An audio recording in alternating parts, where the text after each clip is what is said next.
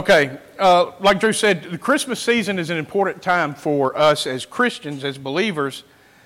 There's two main holidays of the Christian church, and it is, of course, Christmas. What would be the other one? Easter. Easter, we celebrate the resurrection of Christ. What do we celebrate for Christmas? His birth. True or false? December 25th is Jesus' actual birthday. False.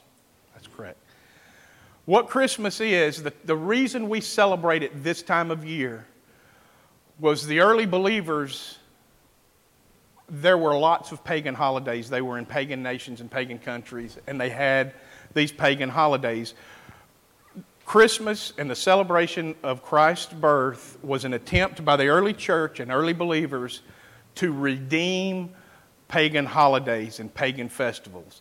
They were going on all around them, so this is just their attempt at redeeming it. So a lot of things, like Drew had mentioned earlier, is there's a lot of clutter that has come around Christmas and Easter as well, of pagan traditions that have kind of crept in and influenced, and sometimes we've allowed it to drown out the message that we're celebrating. I can give you the mic. You sure? Okay. So like I said, what we're doing here, what Christmas is what I hope to do here tonight is kind of clear away some of those distractions that the world has kind of brought forth and still to this day influence what we do around Christmas. Mistletoe, trees, ornaments, all of those things are brought forward from the pagan holidays.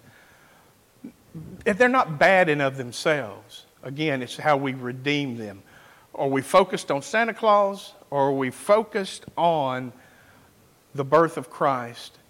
God incarnate, come in the flesh, and entered our world to live among us. That's what we celebrate, and that's the message we have. These holidays give us opportunities that we may not have throughout the year of natural conversation of everyday life, to enter into these gospel conversations with people around us that we know and that we love that may or may not be believers. So with that, this is the first part of a series. Johnny will preach, or we'll teach next week, and then Josh will close out. But what he's asked us to teach about is the significance of the gift of the wise men, or the Magi. And I've been assigned gold. And quite frankly, I didn't find much to teach you just on the gift of gold and what the significance is. So what I am hoping to do tonight is to tell the story of Christ's birth from Matthew's gospel. Okay? So with that, let's pray and then we'll get into it. Father, I pray that you would teach us tonight, that what is communicated here tonight would serve, Father, to glorify you, that it would be a clear message, and that you would accomplish your will through it. Again, may you be glorified in our discussion this evening, and we ask this in Christ's name. Amen. All right. I'm going to read. We're mainly going to deal with Matthew, and if you've got Bibles, please open them. Matthew 2 is where we're going to be the majority of the night. Matthew 2, verses 1 through 12 is what we're going to kind of mainly focus on, but I'm going to read the entirety of the chapter of Matthew 2, okay? So beginning in Matthew 2, now after Jesus was born in Bethlehem of Judea in the days of Herod the king, behold, wise men from the east came to Jerusalem, saying, where is he who has been born King of the Jews? For we saw his star when it rose and have come to worship him.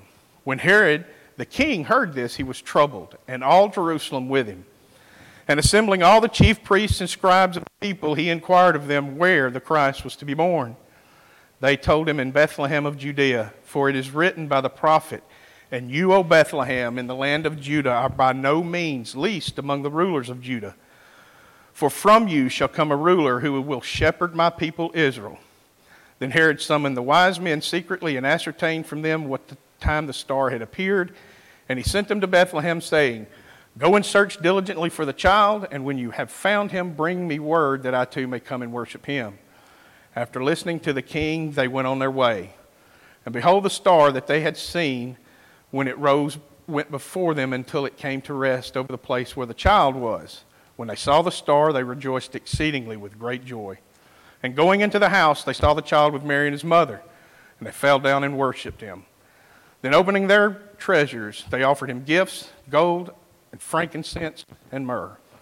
And being warned in a dream not to return to Herod, they departed to their own country by another way. Now when they had departed, behold, an angel of the Lord appeared to Joseph in a dream and said, Rise, take the child and his mother, and flee to Egypt, and remain there until I tell you, for Herod is about to search for the child to destroy him. And he rose and took the child and his mother by night and departed to Egypt, and remained there until the death of Herod. This was to fulfill what the Lord had spoken by the prophet, Out of Egypt I called my son. Then Herod, when he saw that he had been tricked by the wise men, became furious. And he sent and killed all the male children in Bethlehem and in all that region who were 2 years old or under, according to the time that he had ascertained from the wise men. Then was fulfilled what was spoken by the prophet Jeremiah. A voice was heard in Ramah, weeping in loud lamentation, Rachel weeping for her children. She refused to be comforted because they are no more. But when Herod died, behold, an angel of the Lord appeared in a dream to Joseph in Egypt, saying, Rise and take the child and his mother and go to the land of Israel, for those who sought the child's life are dead. And he rose and took the child and his mother and went to the land of Israel. But when he heard that Archelaus was reigning over Judah in place of his father Herod, he was afraid to go there. And being warned in a dream, he withdrew to the district of Galilee. And he went and lived in a city called Nazareth, that what was spoken by the prophets might be fulfilled. He shall be called a Nazarene. Okay. This is the narrative of Matthew. Pastor Tim started for those of you that were here Sunday, he preached from chapter 1, the first 17 verses, which deal with the lineage of Jesus. And then we get into the birth narrative at the very end of chapter 1 and going into chapter 2. This is Matthew's account of Christ's birth. Luke also has an account of the birth of Christ, but it is from a different perspective. It's the same story, but he highlights different things. The other two Gospels, interestingly enough, they don't talk about Jesus until he's a grown man and he comes into the ministry, okay? When he starts his earthly ministry as an adult, those years. That is what John and Mark highlight. So, like I said, the first 12 verses is what we're going to deal with mainly tonight. So I'd like to kind of talk about there were 5 people or people groups that were listed in the first 12 verses that we read, and I want to kind of talk about those. One was King Herod, and then the wise men or Magi, the child, Jerusalem or the Israelites, and the chief priests and the scribes. First, King Herod. He's the first one mentioned. King Herod, who was he? The Jewish historian Josephus referred to Herod as Herod the Great. The term probably referred primarily to the fact that he was the oldest son of Antipater. A shrewd politician, Herod was a great soldier, an orator, and a builder. Aside from his appearance here in Matthew's narrative and nativity narrative, Herod the Great's building projects serve as a backdrop for many New Testament events. Herod reigned from 37 BC to 4 BC.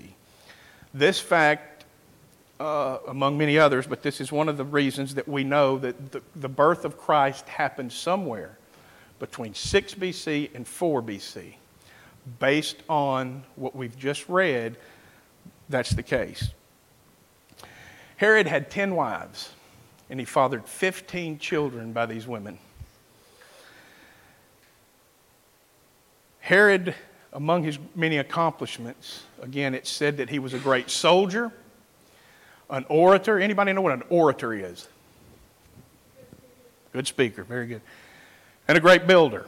One of the things he's really known for, building-wise, one of his biggest accomplishments was the rebuilding of the temple in Jerusalem after, if you remember again, those that were here Sunday, Pastor Tim talked about the destruction of the temple Solomon built during the exile, and as the people returned, a guy named Zerubbabel builds a temple, and he mentions the fact that those that remembered the great wonder that was the original temple that Solomon built wept openly for the temple that Zerubbabel built, because it was a fraction of what that one was. That temple, again, was during the intertestamental period between Malachi and the New Testament. This guy named Herod rebuilds the temple, or refurbished that temple. So it was a greater temple. In fact, that temple, if you've ever heard of the Wailing Wall in Jerusalem, that's part of that temple that still stands that Herod built. So Herod was an impressive guy. He was also wicked and an evil man. He was paranoid. He was constantly threatened by his rule. He was paranoid that he was going to lose his reign, his rule over the region of Judea. So wicked was he and so paranoid was he. He had one of his wives and 4 of his sons executed because in his mind, he perceived they threatened his reign as king of Judea. Another interesting thing about Herod is Herod's not a Jew. It says that after Jesus was born in Bethlehem of Judea in the days of Herod the king, Herod's not even a Jew. Herod is an Idumean. It's a Greek for Edomite. Have you heard the term Edomites before? The Edomites were descendants, and I'll be very impressed if anyone can tell me who are the descendants of the Edomites. Who do they come from? Esau. Very good, outstanding. Who was Esau? Twin brother of Jacob, the older brother of Jacob that was deceived. Jacob deceived his father Isaac and took the birthright of Esau. Well, the Edomites are the descendants of Esau. That's very good. So he's not even a Jew, yet he's reigning. He was appointed by Rome to rule and govern the region of Judea. That's who give him his authority to reign. The next group of people mentioned is the wise men or the Magi. The Magi were an ancient priestly sect from the east. They would be wise in the things of the world and the nations around them about their different religious practices and things. They were known as kingmakers. If you've ever seen kind of a medieval TV show or movie, you have kings that have trusted advisors. These are the type of people that the Magi were. They would have been wise, and kings would have sought the wise counsel of these kind of people, these people. There are some historians that will trace the Magi even back to as far as Ur of the Chaldeans. Does that sound familiar? Ur of the Chaldeans. Where do we hear Ur of the Chaldeans? What do you think of when you think of Ur of the Chaldeans? Abraham. Very good. So that's many, many years prior to what we're talking about here. Over 1,000 years prior to what we're talking here. So this is an old sect of people, like I said, priestly sect. This group of people was very likely influenced by Daniel and those like Daniel that were in exile to Babylon during the exile of Judah. If you've got your Bibles, I need two people. Daniel 2, 1 through 4, who wants to go ahead? Logan. Aiden, you get Daniel 2, 46 and 49. Daniel 2, 1 through 4.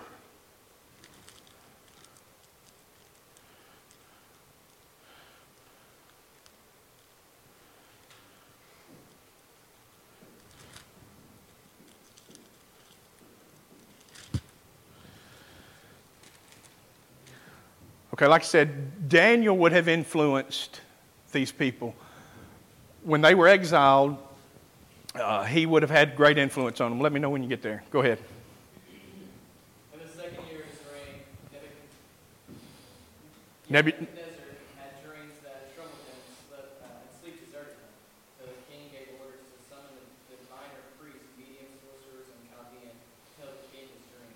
When they came and stood before the king, he said to them, I have had a dream and I am anxious to understand it. The Chaldeans spoke to the king, Aramaic, and said, May the king live forever. Tell your servants the dream, and we will give them full interpretation. Okay, go ahead, Aiden.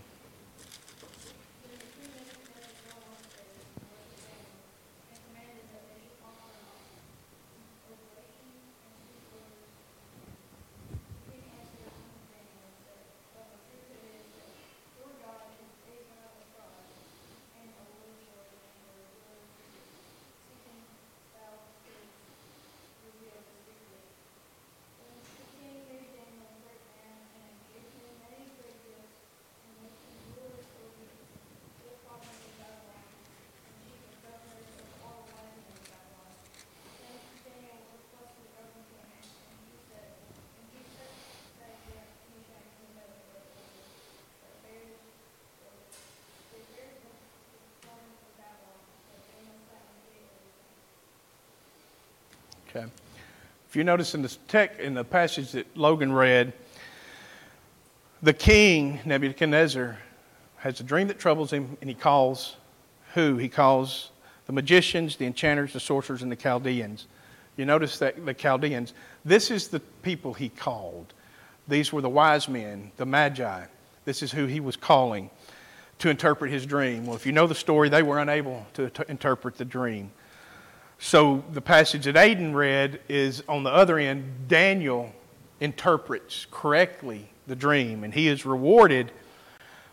Not only is he rewarded by Nebuchadnezzar with influence over the kingdom in Babylon, but Daniel, if you know the story of Daniel, he had three really good friends and counterparts, Shadrach, Meshach, and Abednego. And you see here in what Aiden read, he asks, requested the king appoint them to the affairs of the province of Babylon. But Daniel's request was to remain at the king's court.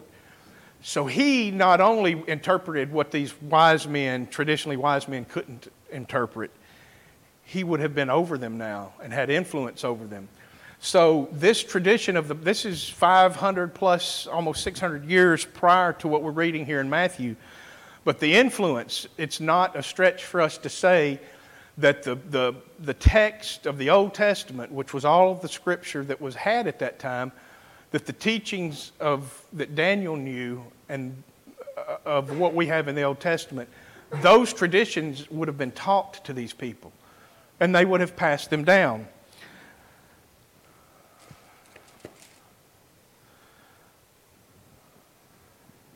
The next is the child, Jesus. That's the third person here. It says, born King of the Jews. Jesus was born King of the Jews. He was not appointed by anybody. He was born King of the Jews. He was found by the Magi in a house, not in a manger.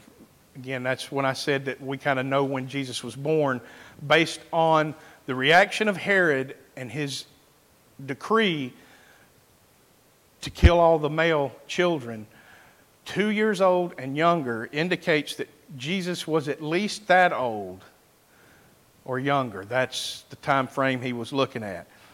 So this is not the baby in the manger that we see at the Luke's telling of the story. This is a little bit older of a child, and he's found in a house with his mother. So he would have been a little older. Next, you have Jerusalem, or the Israelites, the Jews. These are God's chosen people.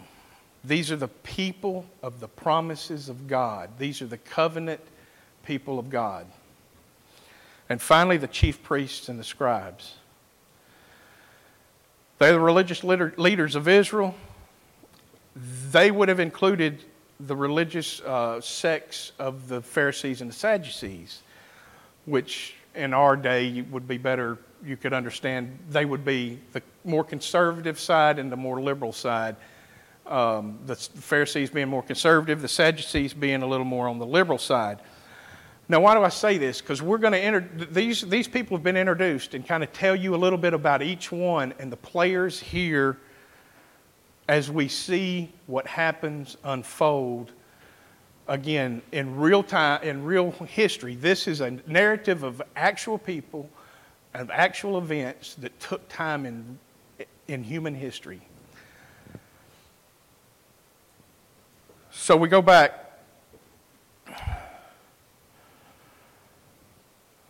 First two verses that we read of chapter 2. It says, "Now after Jesus was born in Bethlehem of Judea in the days of Herod the king, behold, wise men from the east came to Jerusalem, saying, Where is he who has been born King of the Jews? For we saw his star when it rose and have come to worship him."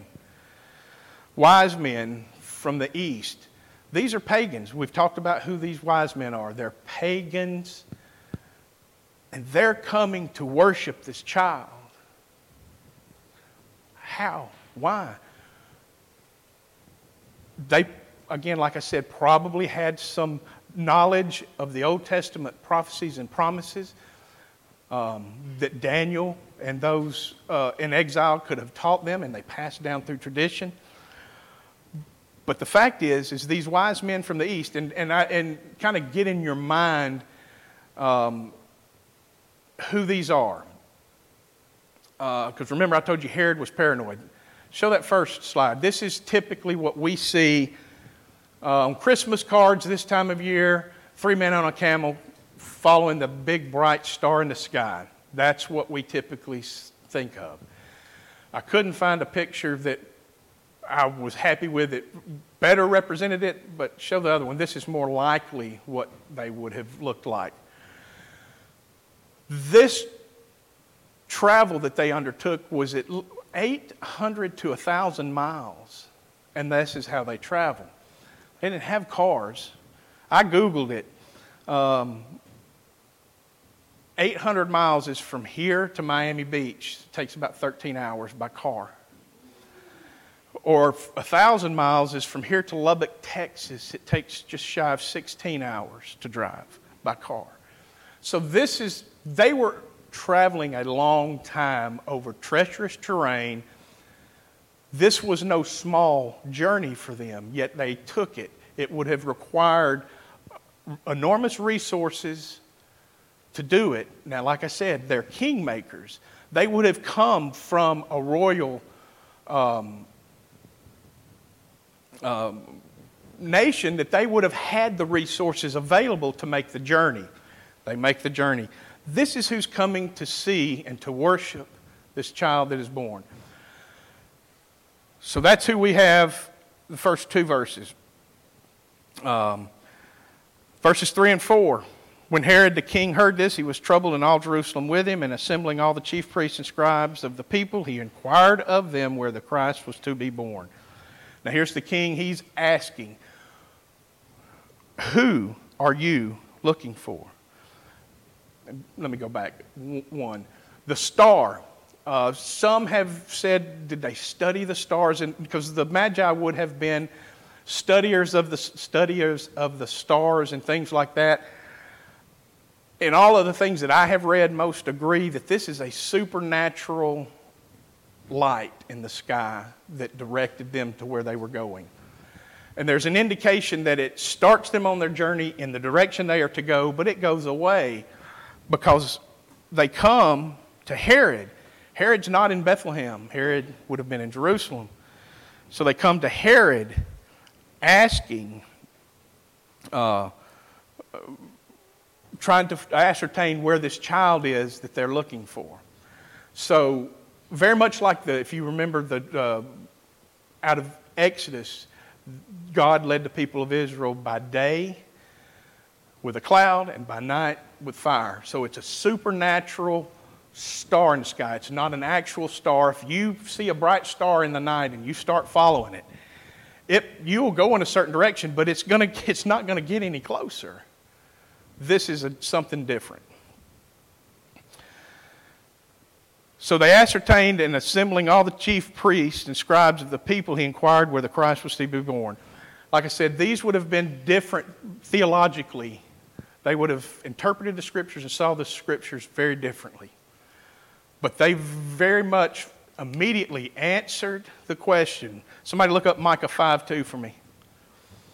They answered the question very fast. Who wants it?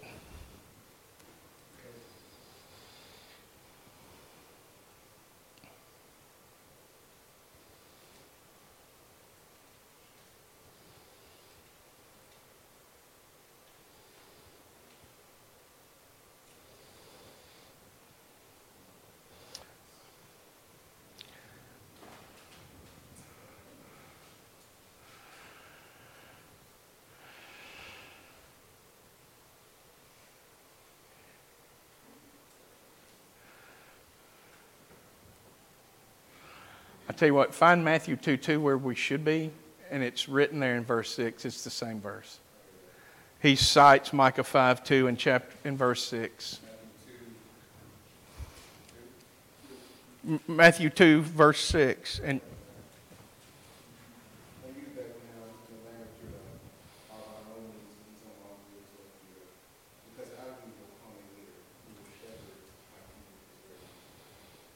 so they answered him from the prophet Micah from the Old Testament.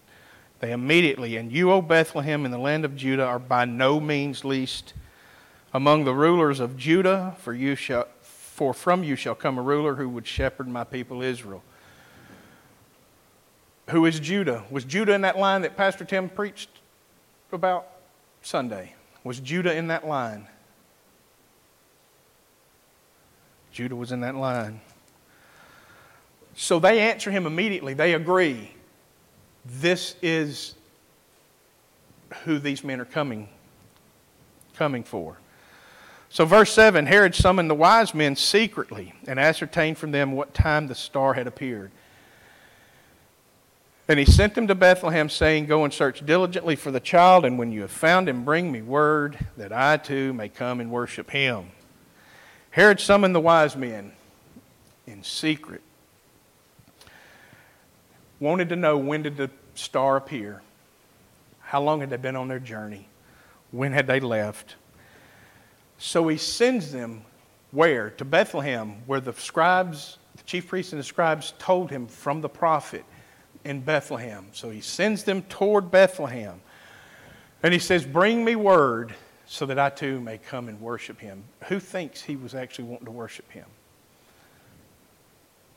He did not. We've already talked about Herod was jealous, and any rule that threatened him, he wanted to squash. So evil was this man. He's already proven that. He's killed his own children to protect his reign. And again, one of the reasons I showed the pictures is you have to imagine that when these wise men enter Jerusalem looking for this child, this is a big deal. They're coming with lots of pomp and circumstance. This is not 3 men on a camel that have made a 800-mile journey. This is a great group of people. Second, 3 wise men. Why do you think we say 3? Why is it just landed on 3? Anybody got a guess why we land on 3? The gifts, the 3 gifts, that's correct. That's kind of why we landed on 3. Matthew does not say, does he say in here how many? He just says wise men.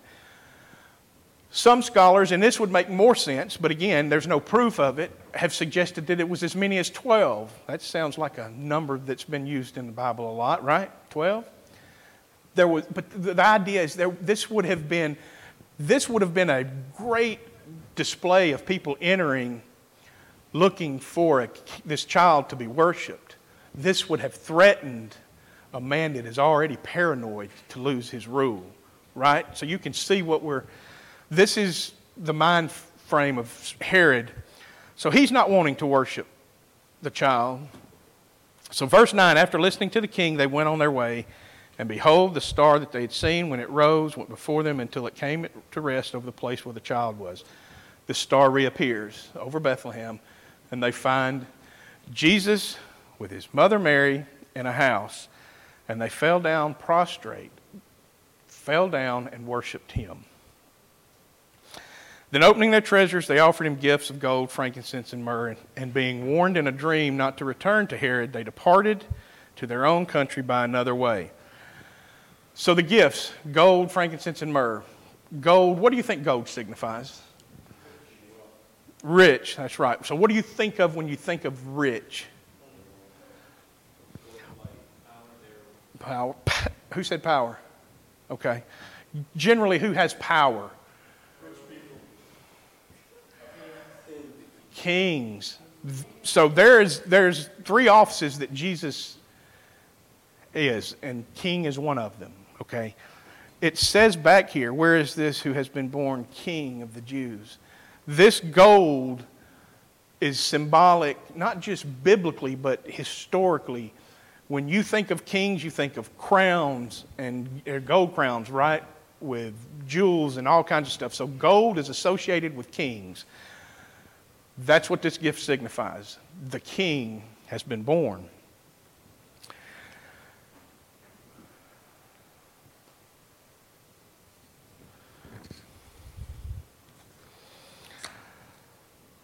Next, if you notice, there's prophecy that is fulfilled here.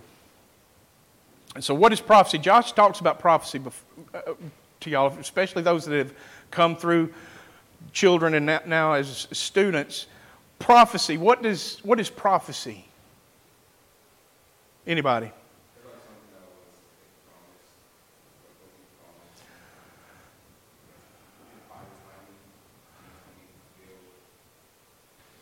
Right. They speak for God, from God. God gives them a message to tell the people and they tell it, right?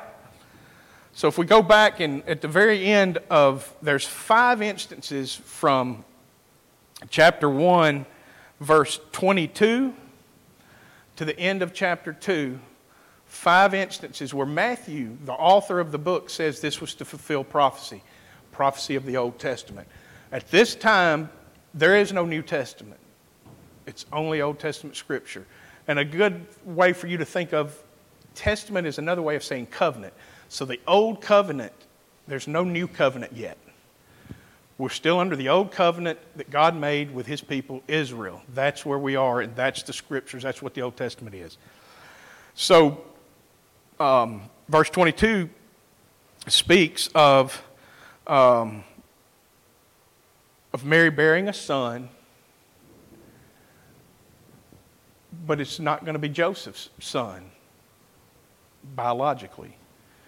He's telling Joseph. Joseph is set, he is, again, he's set to wed Mary. It's like our engagements. They're not married yet, but he's set to marry her. And when he finds out she's with child, he is going to, being an honorable man, it says he's going to divorce her quietly. In this day, you had to even though you weren't married, you still had to write a certificate of divorce. So he is told in a dream not to do this, that the child she's carrying is from God, from the Holy Spirit. So verse 23 says, he speaks of all this took place to fulfill what the Lord had spoken by the prophet. Behold, the virgin shall conceive and bear a son and shall call his name Emmanuel. You can find that in Isaiah 7:14 and Isaiah 9, 6, and 7. We've already seen Micah 5:2 fulfilled in Matthew 2, where it says, "You, O Bethlehem," the answer the scribes give Herod of where this child is to be born. And then skipping down to verses 15, the flight to Egypt. Someone look up Hosea 11:1, and somebody look up Numbers 24:8. And while you're doing that, somebody else look up Jeremiah 31:15. Numbers 24, verse 8. Hosea 11:1. And then the last is Isaiah 11:1. Who wants that? 31:15. Yes. All right. Hold on. You got Hosea? Okay. When Israel was a child, I brought him, and out of Egypt I called my son. So verse 15 says, and he remained there until the death of Herod. This was to fulfill what the Lord had spoken by the prophet. Out of Egypt I called my son. Read 24:8. God brought him out of Egypt. He is like the horn of the water monster. He will feed him on any nations and all their wrongs. He will strike them with his terrors. This is from Numbers 24:18. And if you're not familiar with Numbers 24, the section of Numbers 23 and 24 in there is one of the weird Old Testament stories. Again, this is a historical narrative, so it actually happened, even though it sounds fantastic and unbelievable, of Balaam and his donkey. And Balaam gives oracles. After the donkey he is riding or leading stops because the angel of the Lord appears 3 times, and the donkey is the only one that sees it, and he turns to the side each time. And each time he turns to the side, Balaam strikes his donkey until the donkey speaks and asks him, why are you doing this? So the donkey speaks. And this, again, and then Balaam is, hears from the angel of the Lord, and he gives oracles. And what Casey just read is one of the oracles he gave back in Numbers. This is the wilderness generation. This is a long way back. And this is what he's talking about. Out of Egypt I called my son. Matthew 16, then Herod, when he saw he had been tricked by the wise men, became furious and sent and killed the male children in Bethlehem and in all that region who were 2 years old or under, according to the time that he had ascertained from the wise men. This was to fulfill what was what was spoken by the prophet Jeremiah. Who had it?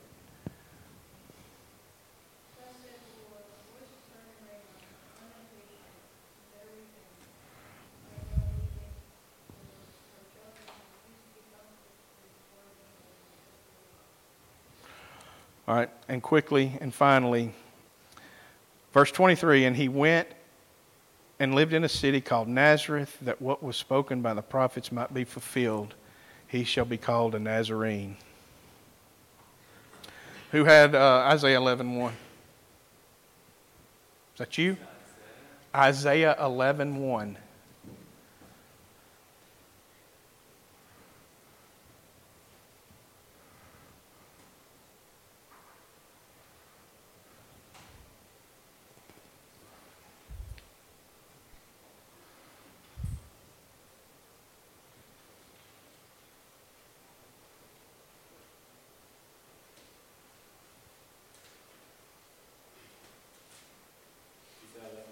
Yeah.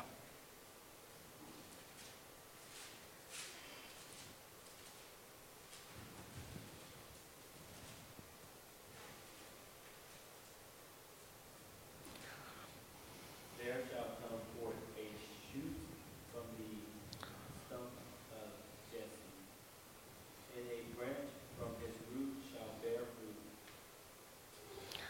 The stump of Jesse. Does anybody know who Jesse is? Jesse was in that line. Huh? Aiden? Huh? David's father. Who's David? David's the king. So we're talking about the king here. Now this one again, that verse I give you is what some say that he might have been referring to. Matthew says in here that this was to fulfill, again, that what was spoken by the prophets, that it might be fulfilled, he should be called a Nazarene. There's not a verse in the Old Testament that specifically says this per se. But the fact that Matthew writes it under the guidance of the Holy Spirit, we can rest assured that it is true. This is not one of those, well, good job, Matthew. 4 out of 5 ain't bad, buddy, but you missed it on that last one. You should have stopped back there with Rachel weeping for her children because you missed it on this one. We can't find a verse for that. No, we can rest assured that this is a fulfillment of prophecy. So this is 5 things that this section of Scripture fulfills with this narrative of Christ being born that fulfills prophecy. So let's go back and look. We've introduced the players and what's happened. So many people missed this that should have got it, and it's tragic. You go back to the scribes and the chief priests. They answer the question without hesitation who this is. And you, O Bethlehem, in the land of Judah, are by no means least among the rulers of Judah. For from you shall come a ruler who will shepherd my people Israel. They're answering a question of the king because these men have shown up asking, where is the child who is born king of the Jews? And we don't not told that they do anything but go back to where they came from.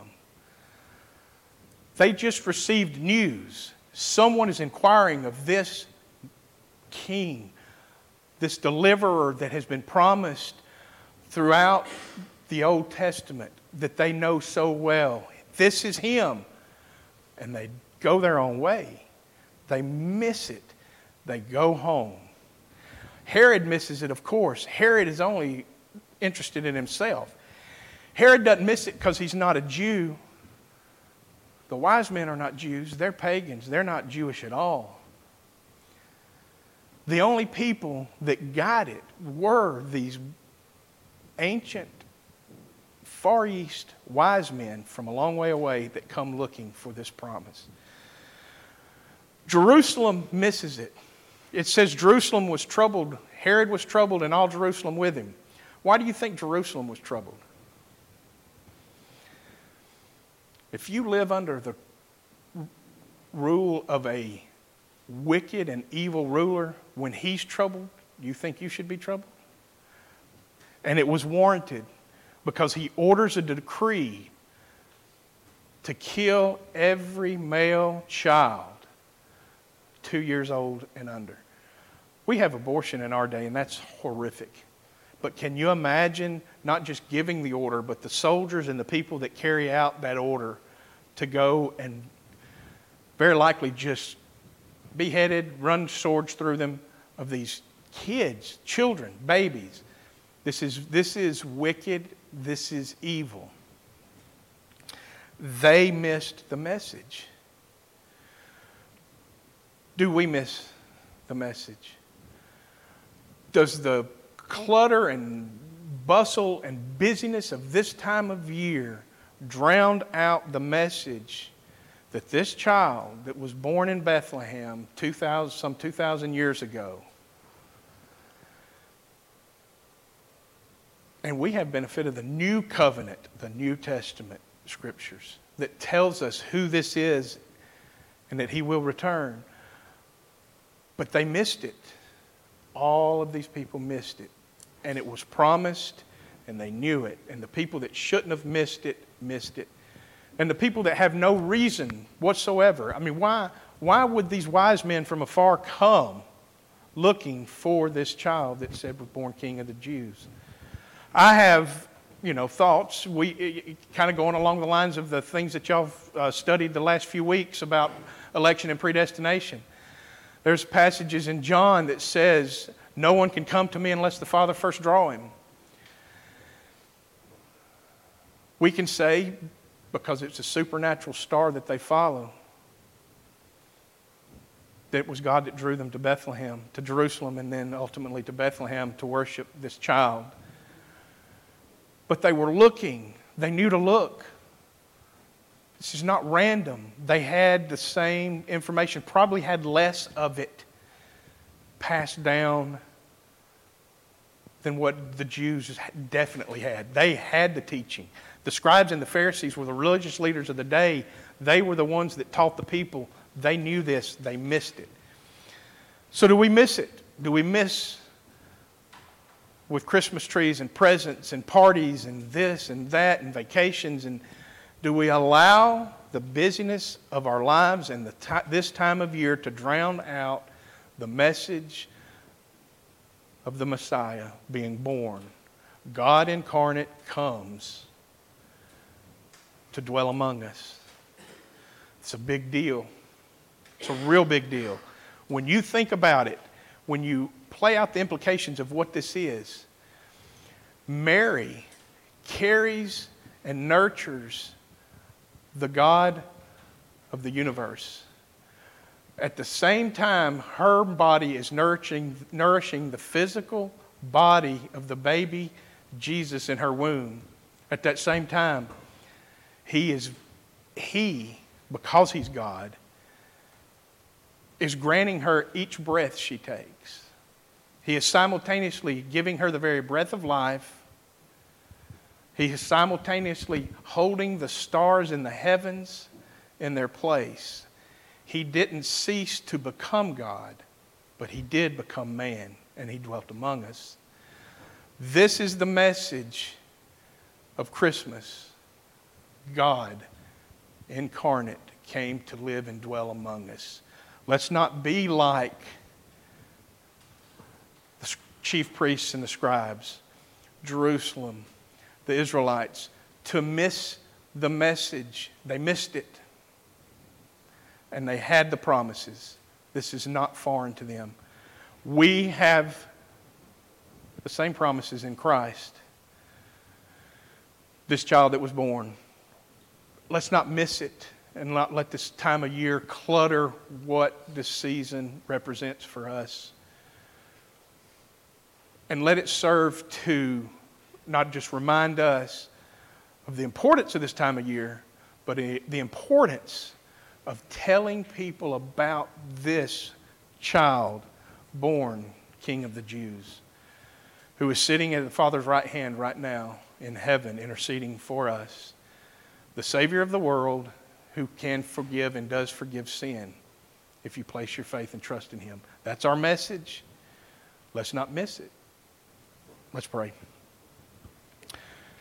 Father, thank You for these students. Thank You for the opportunity to teach. Father, if there was any confusion on my part, I pray that You would clear it up and You would not allow it to influence or affect. But Father, most of all, I pray that we would not miss this season and what it represents and what we are celebrating in the birth of Your Son. May we be reminded each and every day of our need for Him and the world's desperate need to hear of the gospel message of Jesus Christ. And it's in His name we pray. Amen.